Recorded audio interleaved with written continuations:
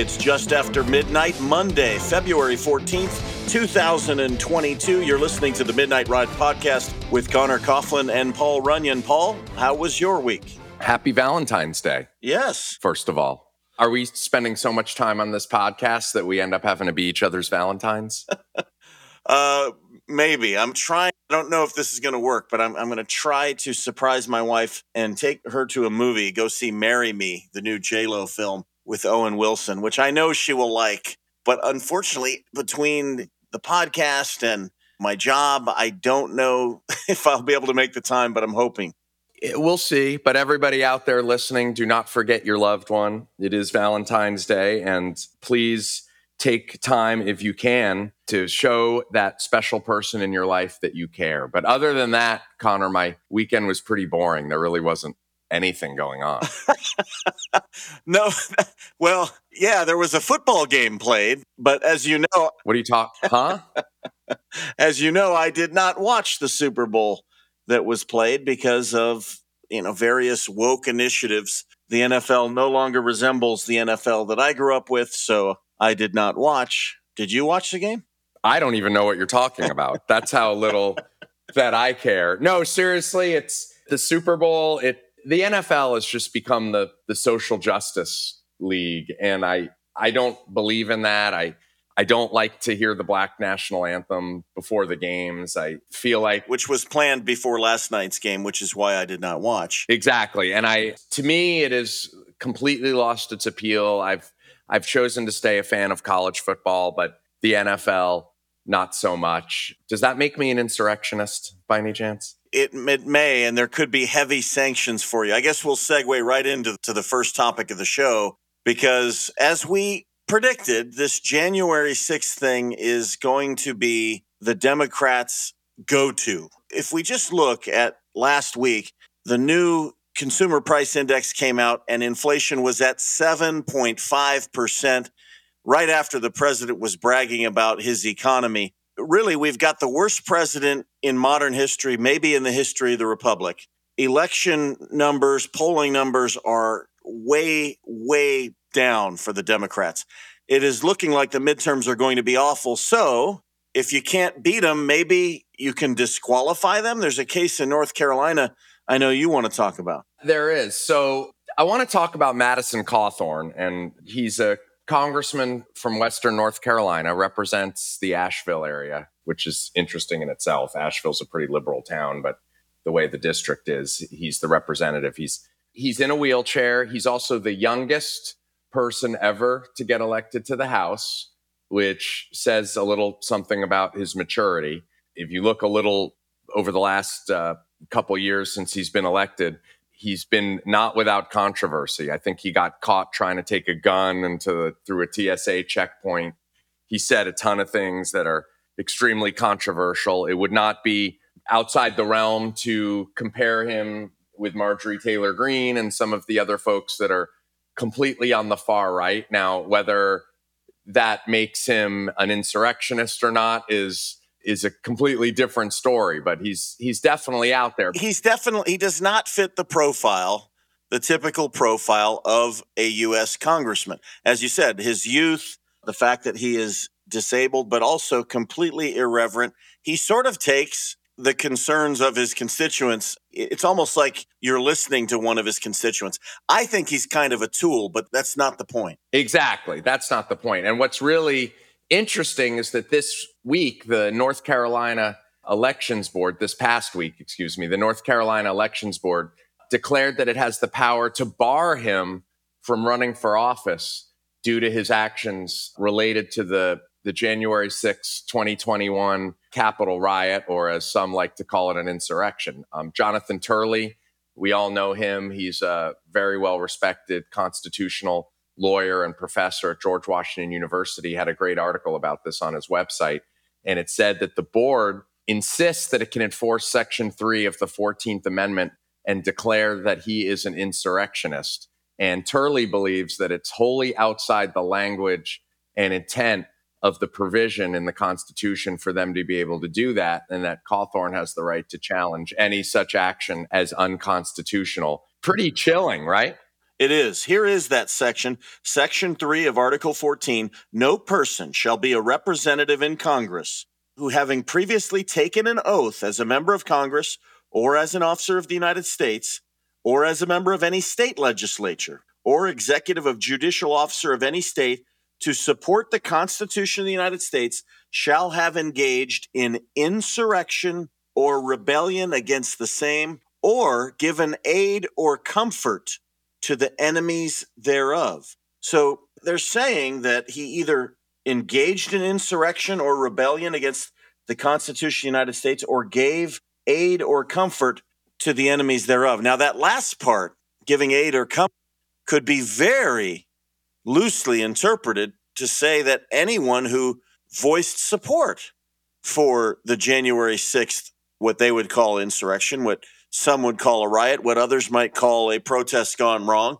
would be guilty and would be barred. Now, the weird thing about this is, Paul, to my knowledge, no Americans, or maybe a very, very small number, have even been charged with sedition or insurrection, right? Actually, nobody has been charged with sedition or insurrection. You had the Oath Keepers guys that were charged with seditious conspiracy, which is different than sedition and different than insurrection and is very loosely defined. But I mean, going back to Madison Cawthorn, this is really all they're using to declare him as an insurrectionist. He said, quote, this is before the riot at the protests on the 6th in D.C., he spoke and he said, quote, the Democrats, with all the fraud they've done in this election, the Republicans hiding and not fighting, they are trying to silence your voice. Make no mistake about it. They do not want you to be heard. So that's what he said.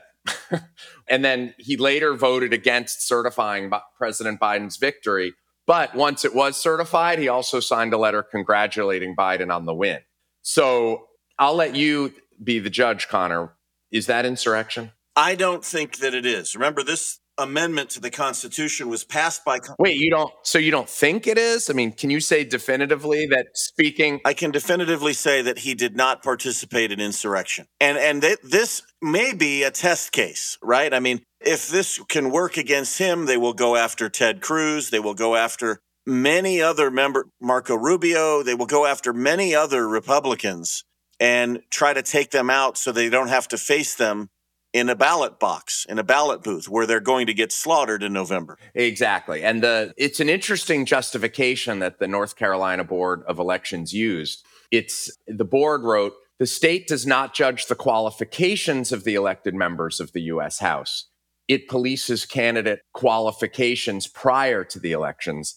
In doing so, as indicated above, states have long enforced age and residency requirements without question and with very few, if any, legal challenges.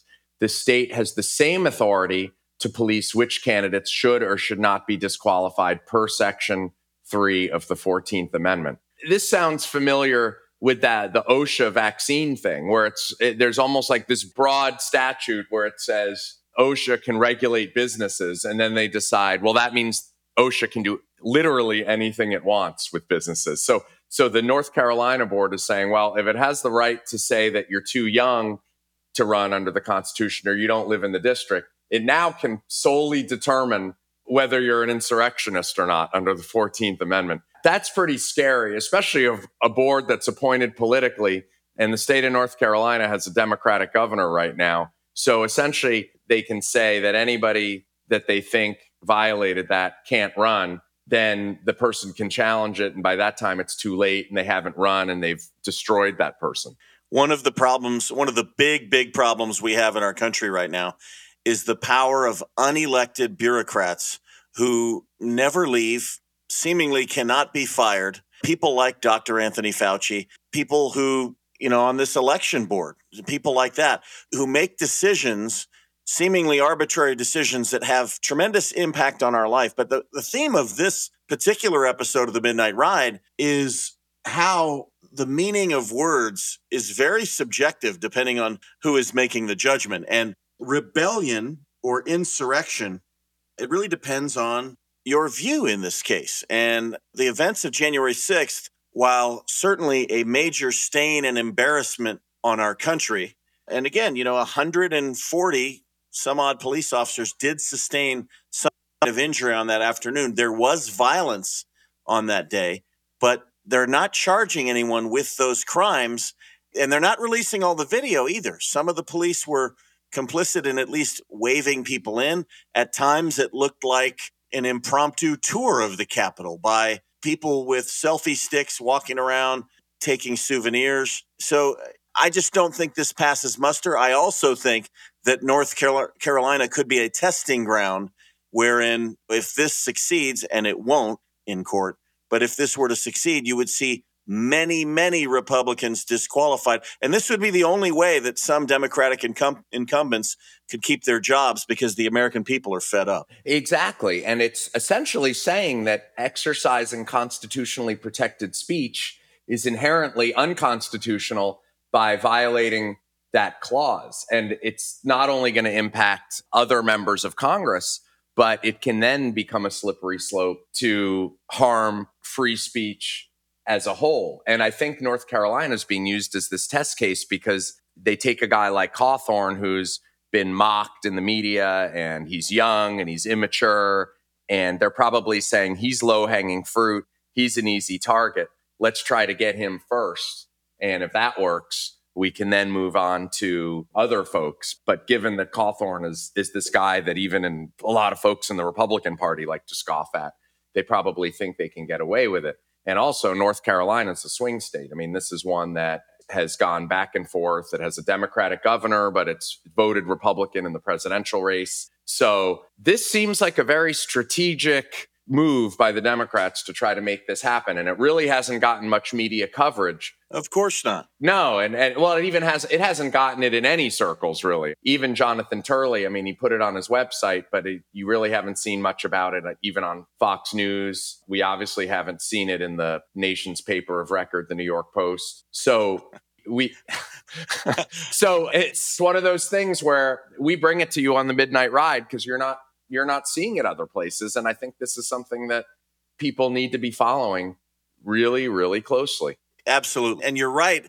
North Carolina has a Democratic governor. And so you have Democratic appointed bureaucrats that are taking this action. Now, you won't see this sort of action taken against somebody like Marjorie Taylor Greene or somebody from a state that has a Republican governor, because the bureaucrats would not be able to keep their jobs. This would not happen in those states. So looking around and seeing Cawthorn may be the only person for now that gets this, but this isn't the last that we will hear of January 6th and the label insurrectionist. I hope, and I think that people like Freedom Watch and others are trying to subpoena or use the Freedom of Information Act to get all of the video that was taken on the Capitol on January 6th and to release more records, because I think that the Democrats and the January 6th Unselect Committee, as it has been referred to, are only showing you part of the picture that they want.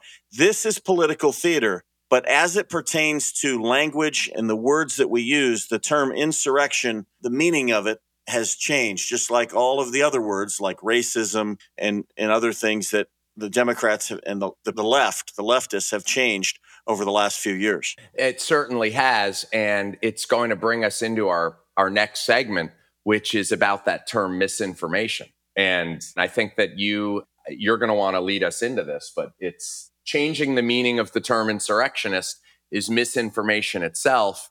And we now have this term getting thrown around all over the place, like taking different viewpoints and saying that if you have a different view, it's misinformation. Well, by the definition of the political left, everyone listening to this show is a rebel, is an insurrectionist, is a domestic terrorist. But when we come back, the new term du jour of the Orwellian left, misinformation, apparently, according to them, the Midnight Ride and everybody listening is practicing in it. And this does also talk to the case involving Joe Rogan. You're not going to want to miss our next segment coming up on the Midnight Ride. We're back, and Paul, I don't want to give my exact age, but I am middle-aged. I've been around the block. I have never seen a time, not just in American history, certainly in American history, but also in world history, where I have never seen a time. There most definitely have been. But in my lifetime, never seen a time where truth and freedom of speech has been more under threat. Would you agree with that statement? Well, I would say, Connor, first, why don't you be honest? You're promoting misinformation by saying you're middle-aged. We all know that you're getting up there. Guilty as charged. But anything you say in this day and age could be turned against you by Big Brother. And I say Big Brother because, and this has been invoked so many times over the years, and I've never quite agreed with it until now. In 1949, I believe it was, an author named George Orwell wrote a book envisioning a totalitarian hellscape in London, in a nation called Oceania, and the book was titled 1984. Well, 2022 is 1984. It certainly has. I mean, it's occurred, what is that, 16 plus, my math isn't very good. How many years late did it come to fruition? But Orwell was 38 years? Yeah, 38 years late. And Orwell was very proficient in his predictions. The term misinformation, I looked up the dictionary. It says false or inaccurate information, especially which is deliberately intended to deceive. And once again, I was looking in the New York Post's, which is our national paper of record. Paper of record, oldest paper in the U.S. Yep, for the nation. And it talked about a bulletin from the Department of Homeland Security that popped out this week, and it warned against, quote, the proliferation of false or misleading narratives which sow discord or undermine public trust in U.S. government institutions. Since we're talking about Biden's Department of Homeland Security, did it not also tie misinformation to terrorism? It did. It said these threat actors seek to exacerbate societal friction to sow discord, undermine public trust in government institutions, to encourage unrest, which could potentially inspire acts of violence. So the first premise there is that they are trying to cause violence by false narratives, but there's a little bit more to that. I think first you and I can both say that we're summarily against any types of violence, any kinds of mass casual attacks. Those, in fact, would be acts of terror, and they are awful and would need to be prosecuted. But the premise saying that, quote, false and misleading narratives are causing that is quite a stretch. And they even go farther to say that the background of this misinformation is related to widespread election fraud and COVID-19 misinformation. And a lot of that COVID-19 misinformation, it says that it's around criticism of COVID mitigation measures, particularly COVID-19 vaccine and mask mandates, which have been used by domestic violent extremists to justify violence since 2020 and could continue to inspire these extremists to target government healthcare and academic institutions that associate with those measures, although it did not give specific examples. In the book 1984, there is a ministry of information that one of the protagonists in the book actually works for. And their job is to basically disappear anybody that not only speaks a certain way, but even thinks a certain way. And so certain narratives, as you use that word narrative, and I hate that word because there's a connotation that it's not a fact, it's a story. And the certain narratives that threaten the official position of the government are dealt with very harshly. Now, not in 1984, but in 2022, what that basically means is that if you propagate a narrative or even ask questions, and we'll get to Joe Rogan in just a second, if you propagate a narrative or even ask questions about what the government is putting out, you will be deplatformed, you will be canceled, and now it seems as though they want to do things like throw you in jail. Look at what's going on north of our border in Canada. Justin Trudeau, who is a tyrant of the highest order, is now using the word misinformation to describe this entirely peaceful protest and saying that it is basically a threat to the nation. And that's what we are, Paul, is people who question their narrative and throw out any data, including, studies that show that cloth masks don't work, or anything related to the vaccine, we can be destroyed. There are people, I mean, Alex Berenson is one high-profile person, Robert Malone, which of course really started that whole Joe Rogan controversy, have been online talking about how the vaccine loses its effectiveness after a few months. There are side effects that need to be looked at. The minute they said that, they were being accused of proliferating misinformation. And of course, all of these things turned out to be true. The recent study from the CDC said that the vaccine boosters wane after 4 months as far as providing antibodies. The EU has decided to investigate issues with the changing of menstrual cycles in women as a result of the vaccine. They've also suspended giving the vaccine to kids. There's all kinds of questions swirling around.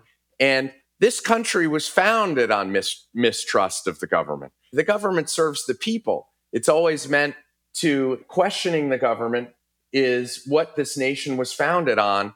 And it sounds like things are getting all twisted around, doesn't it, Connor? Oh, it absolutely does. And let's talk about Joe Rogan for just a second, because he is a threat to the power base in this country. His listenership is somewhere around, I think, 11 million. That's a lot of people. It is more than the audiences, the primetime audiences of CNN, MSNBC, and NBC News combined.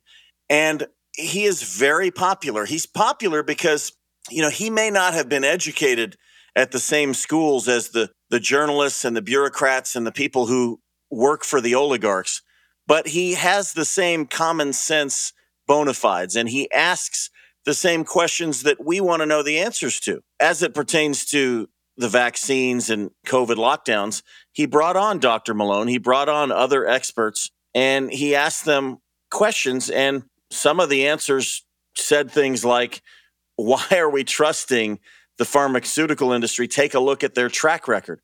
This is not like some major revelation. This is just common sense. There were a lot of facts put out there. And as we know from looking at the New York Post story about Hunter Biden and getting money in China and stuff, basic facts can be memory holed, to use a phrase from Orwell's book, and not shown to the general public.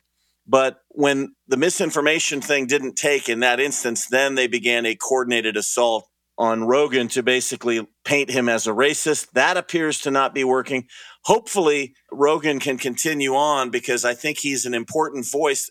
We should be listening to a lot of voices right now and not just tuning them out because they don't fit the established view given to us by our political masters. Do you remember learning about the scientific method in school at all? I mean, I know it's a long time. Neither of us are smart enough to be scientists ourselves. I remember something about, formulating a hypothesis and what a theory was. And in the context of this argument, my understanding of it was that science is never final. It's never official. You constantly test your theories, right? Exactly. It involves careful observation, applying rigorous skepticism about what is involved, and analyzing data, reporting conclusions based on the data, and then observing and continually questioning those conclusions, and it continues forever.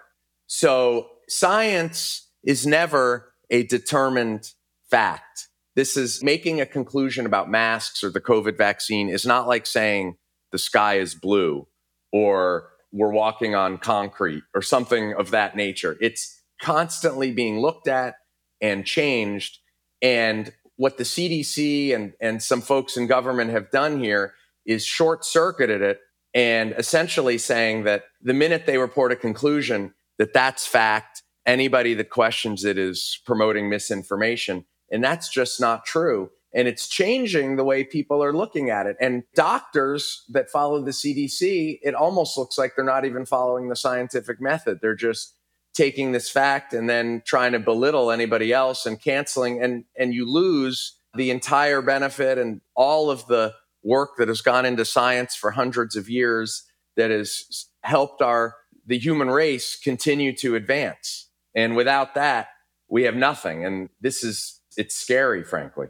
It's terrifying because you brought up doctors, and this is a very dangerous time to be going in for certain kinds of surgeries and things like that, because this Newspeak and this groupthink has invaded the medical community. And kudos to people like Dr. Malone and others. There's a doctor, I think his name is McCary from Johns Hopkins, that have come out and spoke on this groupthink. But there's a lot of doctors out there who prescribe to these theories, and they just take them as fact, and they don't question the official narrative. And it could mean that our health will be at risk, because you will go to doctors that don't actually know the actual facts or don't stop and think about it. Tremendous influence wielded by the administrative state and big pharma. Exactly. A doctor is not a scientist. A doctor is somebody that works on your health. And if they're just getting like email updates and press releases from the CDC, and that's where they get their information, then they become influenced just like anybody else does. Everyone is afraid, Paul. Some of these doctors are afraid to question anything, because in their medical associations or the circles in which they hang, this term that is thrown out there by Big Brother, misinformation, it can damage them. It can damage their practice. It can damage their standing. And so we have this cycle of fear, and this word has tremendous power. As it pertains to Rogan, Jon Stewart, thank God for Jon Stewart. This guy came out last week, I believe it was Thursday, and he basically said, hey, listen, I was one of those people back in 2003 during the run-up to the Iraq War where I was a purveyor of misinformation. I was questioning this WMD narrative, and it was the New York Times that was basically selling this. There were a lot of people who were out there pushing this narrative. It turned out to be false. And I'm concerned about who gets to say what is misinformation, who gets to decide who the purveyors of misinformation are. And that's a great question, Paul. It is. The other part of that bulletin, the DHS bulletin, was election fraud, right? And those were the two examples, election fraud and COVID-19. Now, there have been a lot of probes. There have been a huge number of court challenges on what happened in the 2020 election. There really hasn't been any evidence of widespread fraud. I am of the personal opinion that the COVID-19 mitigation measures that in many cases were not constitutional and were not necessary were used to tilt things towards the Democrats, which it's not really for me to say whether it's right or wrong, but it was definitely an irregular election year. That does not mean that there was fraud. However, people look at certain things that happened, like in Fulton County, where they stopped counting and then all of a sudden they started counting again. Same thing happened in Milwaukee and some of these big urban areas. It looked a little irregular, a little fishy. Why this year is this such a problem? And all of a sudden it wasn't in the past. And people started talking about it. That doesn't mean that they're saying there's fraud to deceive people. That just means that they're skeptical. There's nothing wrong with being skeptical. People then looked into it. They didn't find any fraud. That's great. Yeah, I mean, 100,000 votes come in all at once. Somebody's going to naturally have a question. That doesn't mean they're an insurrectionist or engaging in misinformation. No, and I don't think that we can say specifically that there wasn't any fraud. We don't know. I mean, the probes didn't find anything, but that doesn't mean that it didn't happen. There was in Miami just the other day, there were some elderly people in a nursing home that were registered Democrats that said their registration was changed to Republican without their knowledge by voter, and they were forced to sign something by voter registration people in the nursing home that made them become Republicans, and that's getting looked at. That kind of stuff happens all the time. So to say that people are claiming election fraud as some sort of misinformation which could lead to violence and mass casualty events, it's completely asinine. We have constitutionally protected free speech, and this is all constitutionally protected free speech. And what this kind of bulletin does is tries to intimidate people into not exercising their free speech out of fear that the government is going to label them in a certain way and that their life is going to be destroyed. And that's not how this country works. People should not be afraid to speak their mind at all. That's what makes America so fantastic. You have a First Amendment protection. And it looks to me like a single political party in this country is trying to scare people into being silent. They are. And let me tell you something, Paul. It goes beyond the term misinformation. These people have started to attack and change the language, just as we saw in Orwell. Now, in the appendix to 1984, they sort of get into the architecture of Newspeak and how certain words were changed. And I just want to go over this for a second to see if this sounds familiar. The word thought did not exist in Newspeak. Its place was taken by think, which did duty for both noun and verb, such things like groupthink, for example. The only classes of words that were still allowed to inflect irregularly were the pronouns, the demonstrative adjectives, and the auxiliary verbs. There was a secondary vocabulary called the B vocabulary, consisting of words which had been deliberately constructed for political purposes. Words, that is to say, which not only had in every case a political implication, but were intended to impose a desirable mental attitude upon the person using them. Now, let me throw some words at you that we've seen come into the dictionary recently. How about anti-racist, for example? All of the words related to gender, Latinx. They are trying to make the language work for their political purposes. And misinformation is another one of those words. They're attacking truth at every turn. Gender is a word that they're using. There's no such thing as objective truth anymore, a binary male and female, sexes. There are now 78 genders. This is all political, and it is all the foundation of a house that was built to protect their political power. The dictionary is now their weapon. Anti-racist, anti-fascist, non-binary, disinformation, misinformation, narrative, all of those words are constructed to influence the way people think. Say those words again, one by one. Okay. Anti-racist. Racist. Anti-fascist. Fascist. Misinformation. Truth. Disinformation. Spreading truth or asking questions. Narrative. Lies. Non-binary. Male or female. Yep. And we had that in 1984. Joy Camp was forced labor camp. Mini-PACs, the Ministry of Peace, was actually the Ministry of War. They were responsible for the perpetual wars. This book should be reread by every American, but it is absolutely happening here. They are putting out words that are the opposite of what the actual meaning is. And if you question any of it, they will try to take you down like Joe Rogan. Jon Stewart may be next. It only stops when we stand up to it. It really stops when we stop playing this gender game, stop playing this game with the masks. Hopefully it stops soon. But as you mentioned, Paul, the federal government is now looking to, the DHS has a lot of authorities. It does. And what's interesting about these words that mean the opposite that you talked about, it almost hypnotizes people, right? It's like when you said the Department of Peace, or when you talk about mini-PACs. Yeah, it makes them think they're believing something that is good and righteous when in reality, Black Lives Matter. Yep, Black Lives Matter. It's just the opposite. It's brainwashing in a way. It is. Black Lives Matter has, in their ignoring the slaughter that's taking place in American cities and taking away the power of the police, they are putting more Black Americans at risk every day. It is completely opposite. And Americans need to recondition their brains and stop buying into this stuff. Completely. If we don't do it, there's just going to be more and more words. The language is going to get even more jumbled, and no one is going to be able to tell right from wrong anymore. Well, don't kowtow to your government.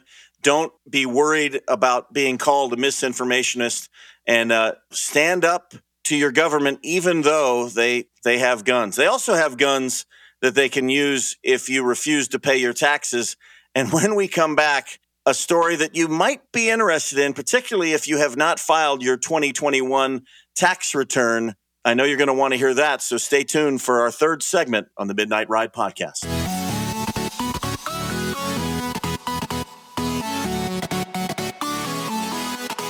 Welcome back to the Midnight Ride and our third and final segment. Of course, last and not least, as Connor mentioned at the end of the previous segment, the government is not only trying to silence your speech, but potential government incompetence is creating a complete chaos when it comes to filing your taxes. A recent report by the Washington Post, which is definitely not the national paper of record for Connor and I, is reporting for anyone nearly 24 million. Yeah, for anyone is showing 24 million tax returns have still not been processed by the IRS in the 2022 tax filing season. That could be as much as 15 to 20% of all tax returns received by the IRS. They're blaming worker shortages and COVID-19. Hold on a second. Yeah. 24 million. Which year are we talking about here? Which year are they saying? 2021 returns or 2020 returns? We are looking at 2020 returns because 2021 is still not, that's being filed now. Have you filed? I haven't filed yet. I'm in a different bracket. I'm not filing the 1040 EZ, but it's close. But 2020, there's 24 million outstanding returns from the last year. How is that even possible? Yeah, it's craziness. So apparently, there's 24 million returns. And what's happened is, number one, refunds have not gotten processed. So you've got millions, tens of millions of Americans waiting for refunds. Number two, you've got the IRS sending out, according to this report, they're sending out notes to people in the mail saying, we haven't received your returns. You owe us money. We're going to put liens against your house and all of your property for not filing on time. And yet they have filed and their returns are just sitting on some bureaucrat's desk right now collecting dust. Can you believe this? And that's like the collection agency from hell. So full disclosure, and don't judge me, but I go to H&R Block. Okay. Hey, we're not endorsing H&R Block here. They're not a sponsor. They're not a sponsor. If they want to be a sponsor, call us. They do a good job for me, but I've never had a problem getting an added return from them. But I just don't understand how somebody files on April 15th or before, and here we are 10 months later, and the IRS is saying they haven't even seen it. That's a huge problem. Exactly. My guess here, I know there's a lot of the returns that get filed electronically probably have gotten taken care of because I think some of these, a person doesn't even really look at it. It's like you file your return and then the refund gets processed. I know there are, according to this, there's 9.7 million paper returns awaiting processing, 4.1 million that were suspended because of errors with stimulus payments, relief, or other issues, 4.1 million amended returns, 5.8 million pieces of correspondence awaiting action between the agency and taxpayers to resolve issues before returns are completed. Essentially, taxpayers have sent correspondence to the IRS that's just fallen into a black hole.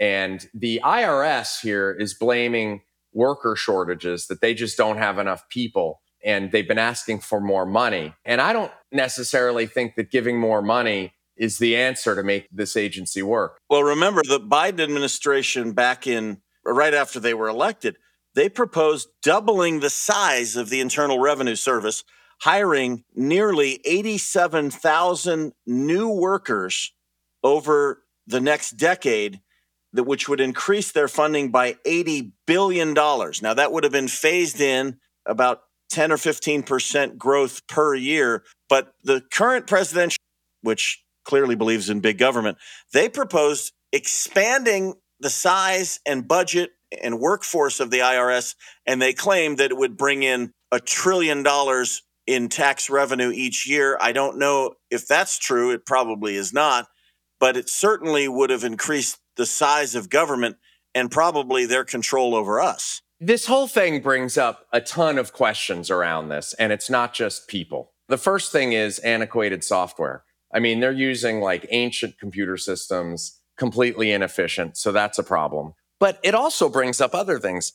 Why do Americans' tax returns have to be so darn complicated? Why is our tax code so complicated? It seems to me like if you had like a flat tax or you could file your taxes out on a postcard. I know Trump's tax bill did simplify things somewhat, tried to make it even more simple, but came against a lot of opposition there. It eliminated some of the deductions for state and local taxes, which simplified things a little bit, but it made a lot of Americans unhappy in places like New York, New Jersey, and California. It did. That was one piece of it. And then furthermore, we've got this whole situation, we talked about it last week, in government where you can't fire bad employees. And I looked up, there have been several studies done. I looked at a piece by Joe Swerdzuski. He's a consultant, and he gets hired by agencies to look a lot at how they hire and fire people. He represented one agency which had 6,000 employees, and he counted that in any given year, less than one handful, so that's less than 5 people, were let go for cause, were fired from the agency. So we don't even know how many employees at the IRS are just sitting around doing nothing, and their supervisors don't want to deal with all the union paperwork to get them taken out. This is a very complicated issue that here at the IRS that extends to all of government. And the solution is not just throwing more and more money at the problem. We need a government that's efficient and works for us. Well, I mean, that's almost laughable, but we have seen cases. If you get a job in federal government today, civil service, it's almost impossible to get fired. And you talked about, Paul, you mentioned a couple episodes ago about the power of these public sector unions. And this probably applies to state governments as well. But there have been cases, well-documented cases, of employees watching porn for several hours a day, and they could not fire these people. I mean, they had it on the hard drives. Oh, yeah, that was hilarious. I think it was at the EPA. That's right, Environmental Protection Agency. Yeah, they found some guy with 7,000 pornographic files on his computer, and they caught him watching porn. And 5 years later, he's still on the payroll. So he was collecting checks for 5 years, ostensibly just flipping his middle finger at his supervisor and just watching porn for 5 years extra, getting paid, getting a cushy health care benefit package, all sorts of things.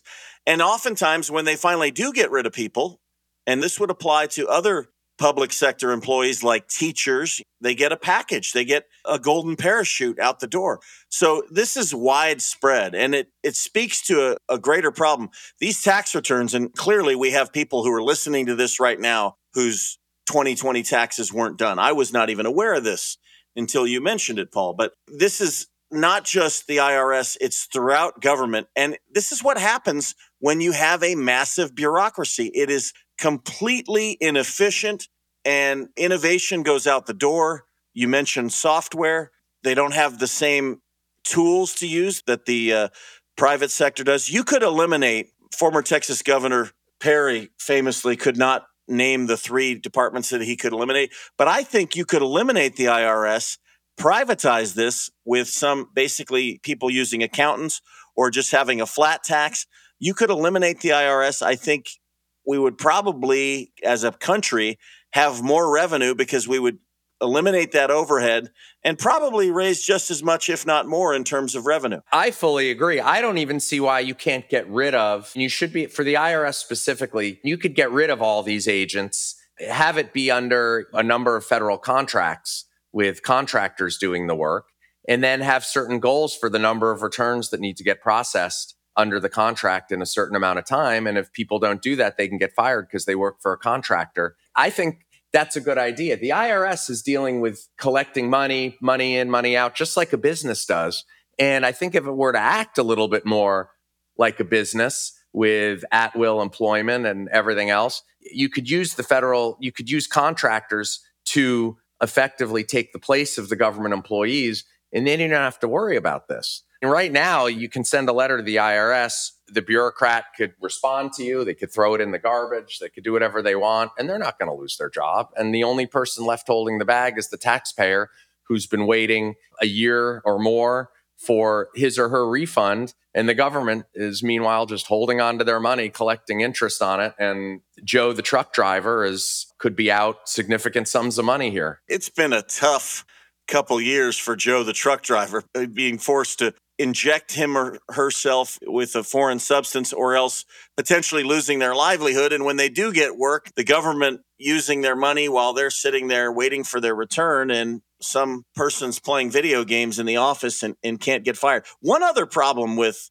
bureaucrats and the tax system is the fact that you have this potentially tyrannical government drunk on power. They can use the IRS as a weapon. And I seem to remember, was it Lois Lerner? Was that her name? I mean, the IRS began auditing certain 501c or certain groups that had the words Tea Party in their name or things like that. Because, audits are supposed to be random. They can't audit all 330 million Americans or however many families they are. They have to kind of cast the nets out to a certain percentage. It's supposed to be done at random. But when you have a person that wants to punish political opponents, they can use the IRS as a weapon and go after and audit people whom they don't agree with. They can. And I think the only solution to this is, as you said, is to do some level of privatization with the IRS, where companies take over the processing of the returns and there are financial incentives and disincentives to do this right. And because otherwise, there's literally no accountability at all. And it's the income tax was added later in the Constitution. It's my opinion that taxes are too high. In fact, the government is too big. All you're going to do by adding more and more agents is taking people that don't do their job, they get put to the side, new people come in, the agency just continues to grow exponentially until it collapses in on itself. And that's a direction nobody wants to go in. I support the IRS. The government needs to bring in tax dollars to fund itself. But the way that it's being done is a disservice to everybody involved and is hurting our country at the end of the day.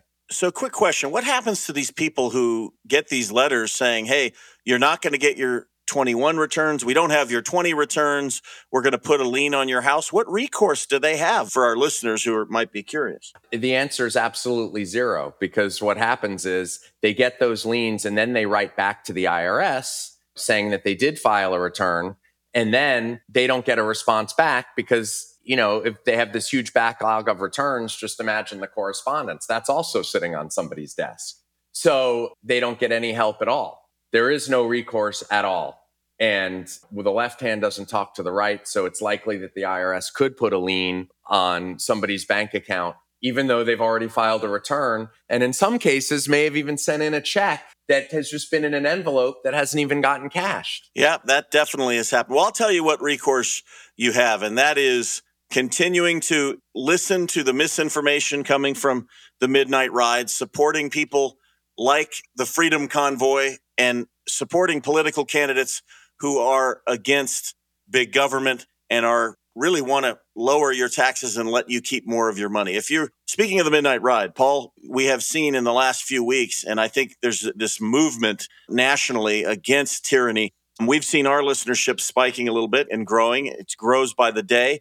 If you're listening to us, please subscribe and give us a 5-star rating wherever you listen to the Midnight Ride, and tell a friend. We really enjoy hearing from you in the DMs. Follow us on Twitter at the Midnight Ride Pod. And it's been a crazy week. Everything from the Durham revelations that dropped on Friday, the Canadian government towing trucks off that bridge, and the truckers saying they will not quit. We are at a tipping point here. So please keep up, all of you patriots out there. Keep calling your congressman. Keep listening. Paul, any final thoughts for the week? I think you had a pretty good wrap up there, but we're going to stay on this wall. We're going to hold government accountable. We're going to keep looking out for you, the American citizen, and make sure that you are not abused. So tune in next week for another great episode. And in the meantime, enjoy the week with your family and your friends, and don't be afraid to speak your mind. All right. Well, for Paul, I'm Connor. Thanks for listening. We'll see you next week on the Midnight Ride Podcast.